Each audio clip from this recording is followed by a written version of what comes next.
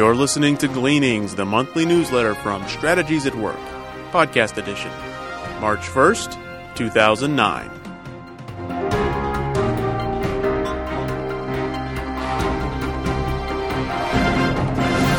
Upcoming events. The Strategic Life Alignment Seminar will equip you with tools and a methodology for discerning your life purpose. Don't miss this opportunity to learn biblical principles that will help you discover your destiny. Peace, joy, and satisfaction will be yours only if you discover and fulfill your life purpose. The SLA Seminar will be held March 13th, 2009 in Dallas, Texas, and March 20th, 2009 in Lethbridge, Alberta, Canada. See the website strategieswork.com for details. Beginning in March, the Strategic Life Alignment Seminar will be presented as a webinar. The SLA Seminar will be presented in 8 sessions, each 1.5 hours in length. This learning venue will take place each Tuesday from March 24th to May 12th. The webinar is designed to help you discover and fulfill your divinely ordained life purpose. Take advantage of these training venues, accelerate your growth in Christ, and learn to glorify God in your workplace. Information about this webinar is available on the website strategieswork.com. The BTS Seminar Beyond Babel Overview. One of the first business ventures on planet Earth was the Tower of Babel project. It had a modicum of success, but in the end it failed. Why? Was it failed leadership, or a flawed plan, or poor execution? The answer is no. The project was executed with great skill. So why did it fail? And what can we learn about building organizations from this project? Attend the next BTS seminar on Friday, April 24th, and learn critical lessons for organizational success from the Tower of Babel failure. See strategieswork.com for details. These are challenging economic times. There is much fear in the world. Now more than ever, people need to understand the power of building their lives on Christ. Only faith in Christ can provide sustained victory over fear. If you need help in learning how to walk with Christ, Strategies at Work has consultants in various parts of the world. These consultants are equipped to help you grow in Christ and to find and fulfill your divinely ordained life purpose. Please contact them or contact the Strategies at Work home office if you would like our help. See strategieswork.com for details. And now Dr. Chester brings us the message titled, It's Time for Merchant Bankers. It seems that the litany of sin and its negative impact on the economies of the world continues. One of the latest revelations involves the heretofore highly respected international wealth manager, UBS. Seemingly without warning, the media reported that UBS agreed to a $780 million fine to avoid prosecution by the U.S. government for colluding with customers to hide assets, thus enabling them to evade tax liability. UBS's proactive and intentional actions were inconsistent with their code of business conduct, which reads in part, UBS is committed to adhering to the standards and restrictions imposed by applicable laws, rules, and regulations. We respect and strive to comply with the laws, rules, and regulations of the countries where we operate and our own internal policies, guidelines, and procedures. We are committed to managing our relationships with UBS's regulators and standard setters in an open, transparent, and cooperative manner. Note that they commit to complying with the laws of the countries where they operate and being open and transparent with regulators. According to the news reports, UBS engaged in a clandestine scheme to help customers hide assets from the IRS. How can this be consistent with UBS's code of business conduct? UBS's actions are neither compliant with the U.S. laws, nor are they transparent. The situation is especially disturbing because UBS is a major international wealth manager. Bernie Madoff was an individual who used lies and deception to further his personal wealth. Madoff may have thought that he could hide his Ponzi scheme until he died. At that point, he didn't care if it was discovered. But surely, UBS realized that they could not continue this deception indefinitely. What were they thinking? The reality is that they were probably not thinking. They were chasing money. That is, they worship money, with little thought about the consequences of their illicit activities and with certainly no adherence to their own code of business conduct. When a major international company with a seemingly good reputation demonstrates no regard for living up to their own code of business conduct, this taints investor confidence in every public company. Such action makes a mockery of codes of business conduct which are widely used by public companies to assure investors of their values and principles. Operating legally and transparently are two key biblical values that facilitate success.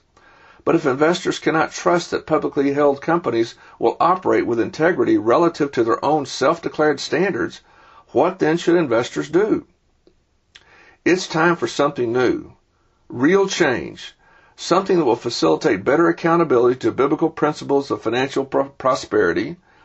If we really believe that adherence to biblical principles is critical to economic success, it's time to move away from investing in publicly held companies who can no longer be trusted to honor their word. So what is an investor to do? What investment should command his or her attention? To facilitate better alignment with biblical principles of business requires training in these principles and then oversight to ensure accountability to these principles. Most likely this will happen with privately held companies. About 100 years ago, there were investors known as merchant bankers who focused on investing in privately held ventures. Merchant bankers were seasoned, successful businessmen who amassed capital and looked for good investment opportunities. They sought to invest in privately held companies run by young entrepreneurs who needed both capital and wisdom. Hence, when an entrepreneur received capital from a merchant banker, the entrepreneur also acquired a consultant who would help them make wise business decisions. To help you understand merchant bankers as a source of investment capital, I will contrast them to today's commercial banks. Unlike commercial banks of today, merchant bankers were not regulated by federal or state governments. Because the government provides insurance that protects depositors from bank failures, the regulators oversee and influence the lending practices of commercial banks. Therefore, to satisfy the regulators, commercial banks generally are very conservative about lending and generally require a current return on capital. Because merchant bankers were not regulated, they were much more flexible in their investment practices than commercial bankers of today. Merchant bankers could take equity positions, and they did not require a current return on their capital. Furthermore, when investments falter, commercial banks today tend to become adversarial with borrowers, largely because of the compliance pressure from regulators. Therefore, commercial banks frequently respond to adversity with little consideration for the borrower and almost certainly no willingness to prudently consider injecting additional capital. Merchant bankers tended to respond with more sensitivity and consideration to adverse circumstances. In some cases, they would even invest more with troubled entrepreneurs if they felt it was the best course of action. In other words, merchant bankers were not fair-weather friends as most commercial bankers are today. Merchant bankers were true partners who recognized the risk of their investments and didn't abandon their partners just because of tough circumstances. But perhaps the most important characteristic of merchant bankers was their ability to provide wisdom. Commercial banks generally do not employ loan officers with real business experience. Hence, their ability to impart wisdom to their borrowers is very limited. On the other hand, merchant bankers were seasoned, successful businessmen. Therefore, they possessed wisdom based on experience and knowledge to help the young entrepreneurs. The wisdom of merchant bankers served to disciple the entrepreneurs. Undoubtedly, the ability to establish discipleship relationships was a critical investment consideration for merchant bankers. Because of these personal discipleship relationships, merchant bankers knew their entrepreneurs well. This enabled the merchant bankers to facilitate the requisite character development and business skills needed for success. And the merchant banker was an accountability partner. In this way, merchant bankers enabled the entrepreneurs to maximize their opportunity for success and greatly increase their own potential for profitable investments. UBS deceived investors by claiming integrity to a code of business conduct that in reality they did not follow. Their sin will cost investors a $780 million fine, plus untold legal fees and management distraction. In addition, they will undoubtedly lose customer confidence, which will negatively impact future profit potential. UBS's actions are further testimony to the reality that sin has negative economic consequences. Long-term, sin does not work. It does not produce sound financial results. The only way to produce lasting financial success and prosperity is obedience to biblical values and principles.